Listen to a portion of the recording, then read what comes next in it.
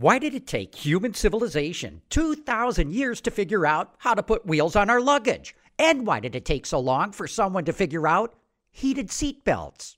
With Automotive Insight, I'm John McElroy.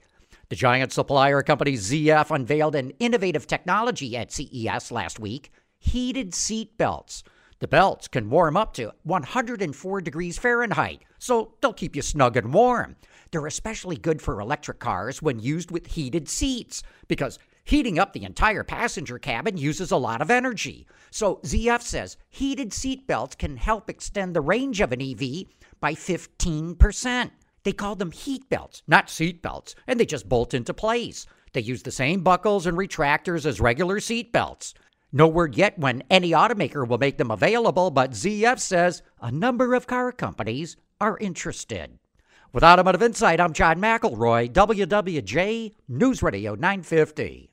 Hey, Rob Bradford here. I have set out on a mission with my good friends at FanDuel to prove what I have known for some time. Baseball isn't boring.